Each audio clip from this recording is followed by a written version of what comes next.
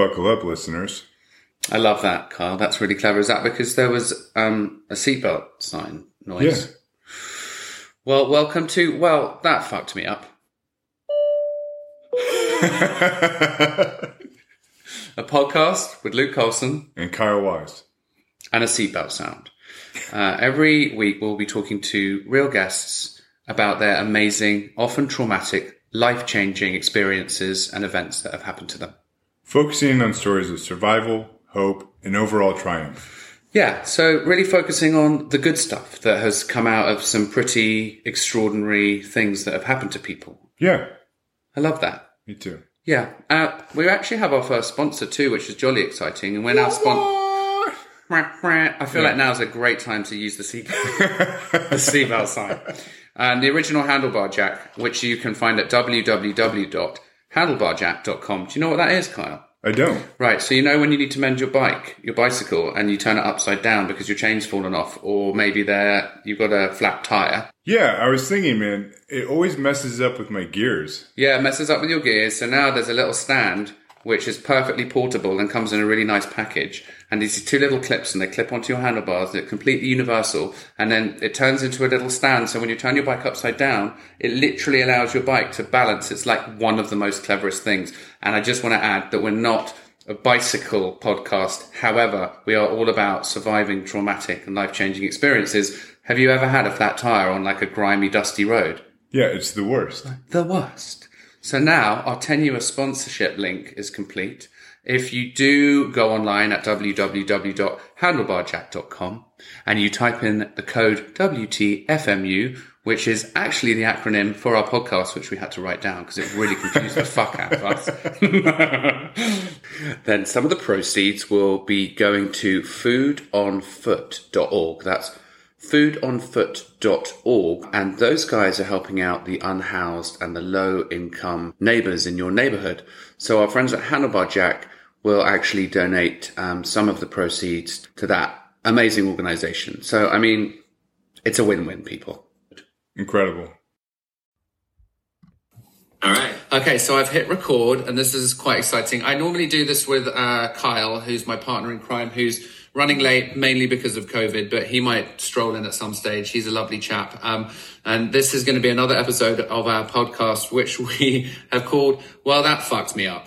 And yes, we like that title because, you know, people have all sorts of extraordinary stories from their childhood, from now, from yesterday, from, you know, events. And so we're joined today by Robyn. Robyn, it's amazing to have you. Thank you for coming on.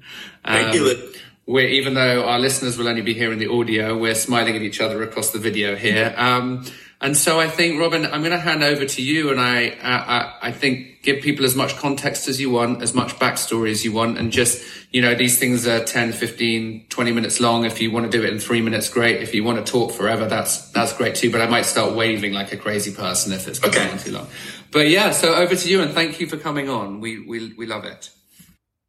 Okay, so a lot of people don't understand gender dysphoria. There's a lot of misunderstanding. Right. Not homosexuality, you know, because I explored that possibility and it just didn't work for me. And it's gender identity and orientation, sexual orientation are two different things. So the easiest way to understand somebody that's transgender, and I won't get into genderqueer or non-binary or any of that right now. That's just too confusing. I had to learn about it. It's still confusing to me. I love it.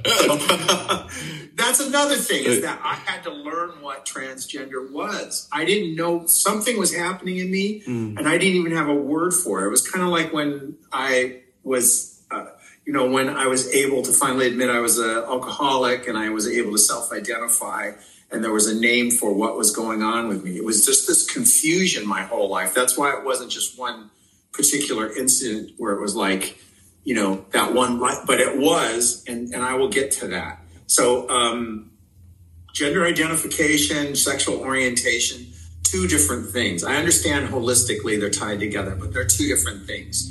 So when the easiest way for somebody who is just new to this or has a misunderstanding, like a Hollywood, 70s trend hooker, drug addict vision of what a transgender woman is. Yeah. Let me explain to you. The thing is, I'm a woman. Transgender women are women. Transgender men are men. Yeah. They were born with different chromosomes, the opposite chromosomes, or genitalia. Sometimes the chromosomes, that's another thing too. But with the opposite, and they never felt comfortable in their own body. Yeah. I'm 60 years old. I was born in 1960.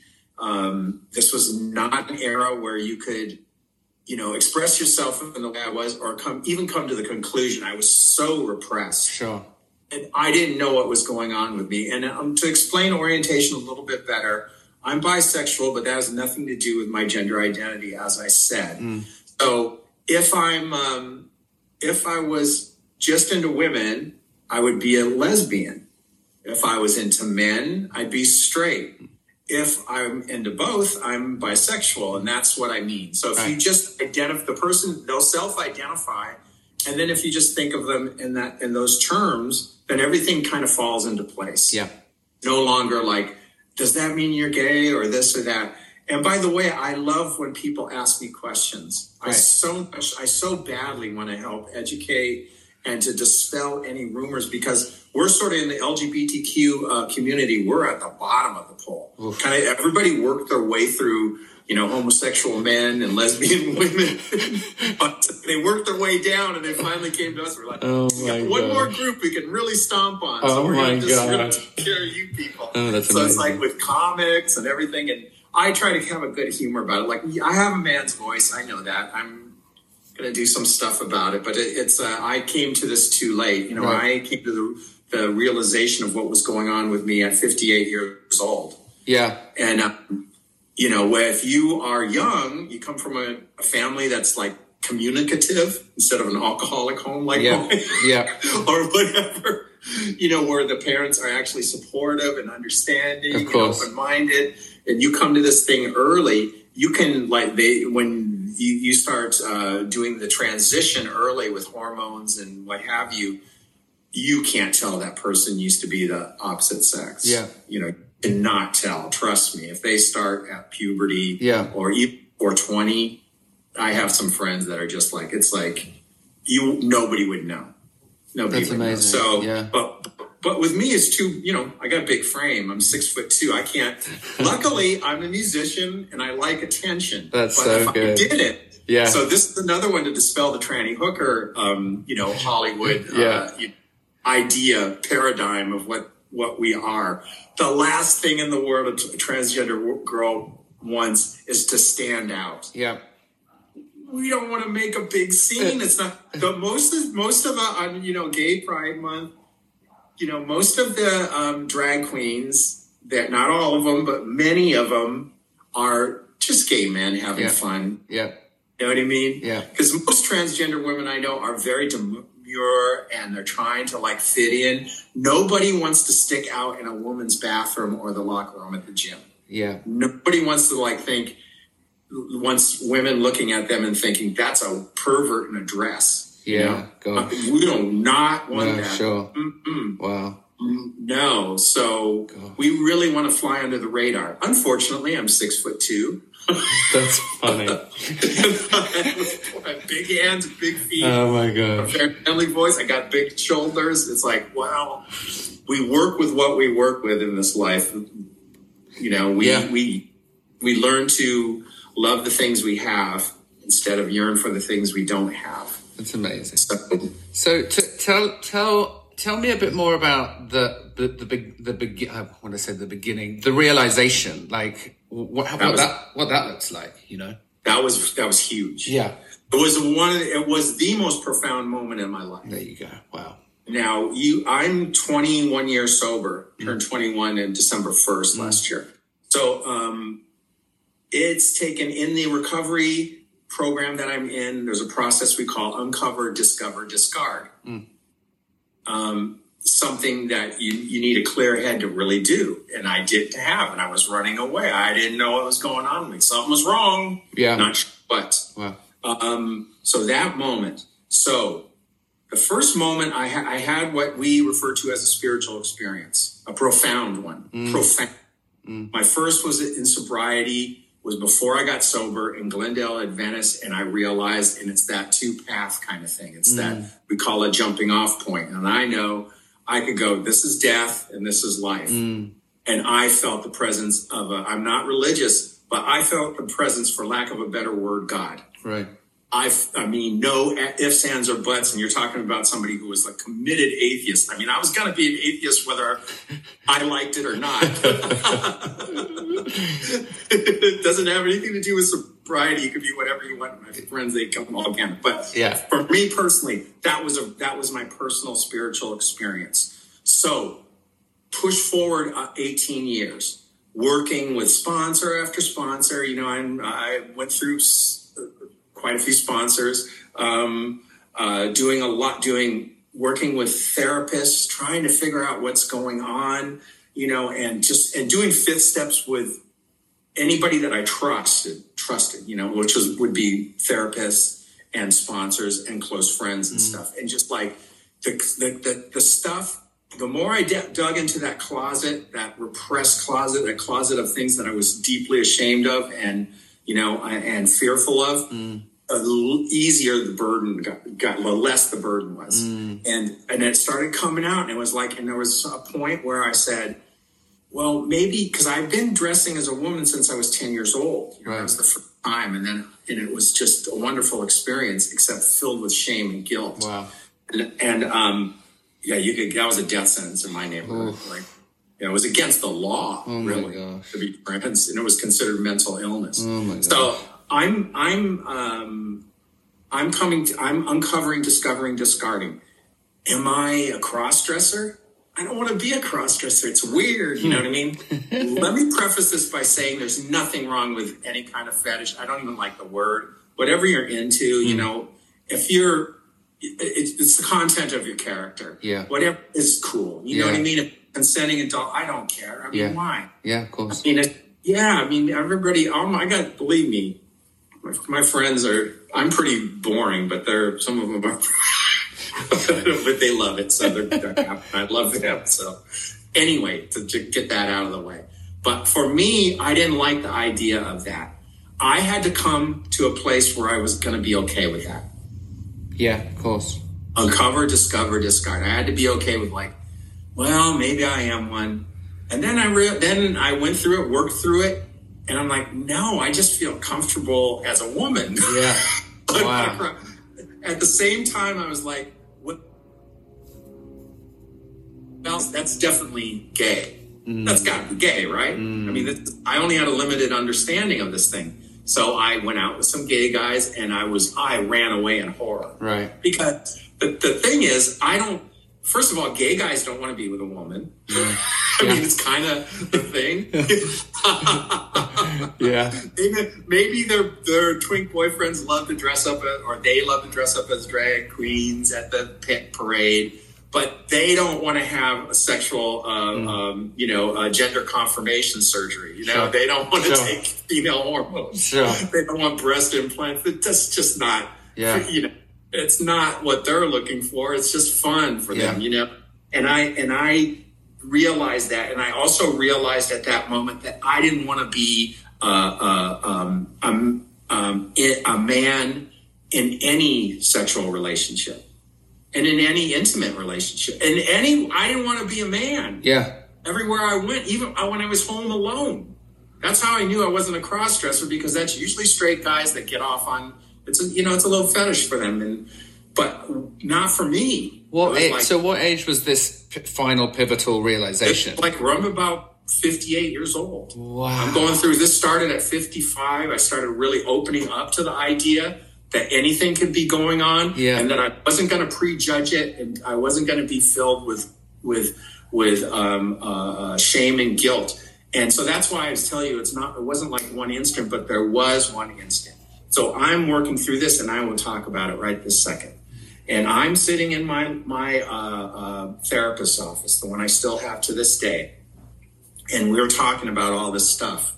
And I can't really figure out what's going on. I've been studying transgenderism and all this stuff, and I had an idea, pretty good idea what it was, but I didn't know what was going on inside of me for sure. You know, I wasn't like, where am I? What is this going on? This is causing me. I knew I drank over this stuff. You know, I knew it. You know, it was a big. That doesn't make me an alcoholic, but it fueled it.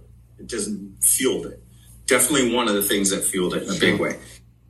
I'm sitting there. She's across from me, and this was the wow moment. Like, this time, it was even more of a bigger spiritual experience. The whole room filled with a warm light. You can't see it, but you feel it. Right. It's a light feel. Yeah. And this overwhelming feeling of unconditional love. Unconditional. Wow. Not a kind of love that human beings are not capable of. Wow. Okay. I'm not a theologian. I'm not a scientist. People can attribute it to any kind of brain chemistry going on or whatever. I can only tell people what my experience was. And my experience was that. And then there was a message, and it was loud and clear. And it was a voice you didn't hear. Sure. But it was not coming from inside me. Wow. And the voice said, I love you no matter what. You can go either way. What do you want to do? And all of a sudden, my life, up to that point, I could see, it was like a movie. Oh my God. But it was instantaneous. You know, people say they have that in the near-death experience. They see everything. Yeah. It felt like what they were describing, where I could see my sexual identity and sexual orientation from the day I could remember that I even had those kind of feelings. Or even before I had those feelings, you know, before prepubescent, it shot through me. It was like it just played right before me, like in an instant, and I could see the whole movie right in front of me. And then I could project when I said when I heard that message, what do you want to do? I could project into the future, and I could see the problems. I could see I would be free. Yeah, and see the problems. And the problems happened, trust me. Right. But I saw the freedom, and then I knew that my concept of a higher power was on my side. Wow. And it instantly hit me that, well, it doesn't matter what anybody else thinks. Because I don't want to die hiding in a closet. Yeah. I don't want to go that way. Life is short. I'm 58. I don't want to do that. So I did. Right into the deep end. The real clincher was when I came out slower, though. Right. Came out slow. And then I was driving by, and I saw a friend, and I would drive. First I would take my women's clothes in a bag, and I would go to this might help other transgender people. I'd take my women's clothes in a bag, and I would change in the men's dressing room, in the men's lavatory, and go into therapy. And wearing women's clothes. And then I'd go back into change back into men's clothes and go. And I had to kind of do this, you know, kind of slowly be okay. And that's okay. Yeah. No rules. I'm not going to out anybody, and they don't have to out themselves. I guess there can't be any rules, right? Because everyone's completely different, and you have to do what your level of comfort is, I guess. Yeah, and what's safe for you. What's safe for you. Oh my God, if you live in Arkansas, you know what I mean? It might be a little difficult. You know, I mean, and definitely in Saudi Arabia. Yeah. Tell anybody, you know, move. Yeah. And, you know, so I just was like, and then I'm driving, and then I got to the point where I'm wearing the clothes on the way there. I'm dressing here, and I'm trying to sneak in and out so the neighbors don't see me. Right. And I noticed that the neighbors are probably seeing me, and I'm like, okay. Yeah.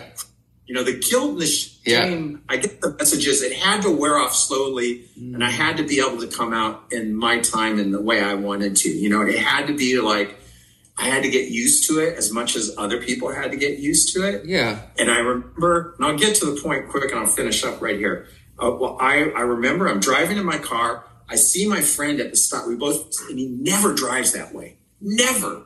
And I look at him, and he looks at me, and we wave at each other. And I've got makeup on, and I'm fully decked out. And I'm like, oh shit. I'm like, okay, because I got to come clean now. Yeah. I was like, I called him up and said, Dan, I just want to explain to you. Yeah. And I just jumped into it. Yeah. I said, I'm transgender. And he goes, oh, I didn't know you were even in women's clothes. I just saw your car. I could barely see it. My eyes are so bad. I'm like, oh shit. But that wasn't even it. The same day. These are like the God shots we call in recovery. And I'm driving down the road and I see another friend walking on the sidewalk. And I wave to him and he waves back. I'm like, oh shit. Okay, well, this is it, busted. And I waved to him and he did see me. Right. And I called him right away and he goes, I don't care. Yeah. He goes, I don't care. And I got that reaction. And I was surprised to say that, one last thing is I'm a musician. So some of the gigs I was doing, I did this gig in Arizona. I came out to the band leader and I did this gig in Arizona and it was frightening because that's a red state. It's kind of serious. Not to get political, so sorry if I. That's okay. But very scary for transgender people to go through those kind of areas, and I remember I came and I went as a man, but I told him and I came out to the band and then there were some problems. There were other reasons why I got fired. There was other reasons I got fired, but that I suspect was part of it. Right. And I got so mad. I came home. When I got home, I just came out on Facebook. That's amazing. Said, I'm pulling after those experiences with my friends, and I knew that the people that I loved, that really cared about me, they didn't care. Really That gave you almost gave you the courage and the confidence. You're like, I'm just going to do it. I'm pulling it. I'm doing it. That's why I want to get that message across to transgender women and men that it's okay. Yeah. You're okay. There are people that care and don't care. It's content of character. Yeah. Are you a decent person? That's all. And in the end, even the people don't understand what it's about, or there's like some kind of problem or whatever. I can sense something. Once they get to know me, and I treat them well, honestly, as a fair and honest human being with respect, that stuff washes away. Yeah. That's the only problem we have is this misunderstanding, because there's not too many of us. Not too many people are going to decide I was born the wrong sex. Yeah. Yeah.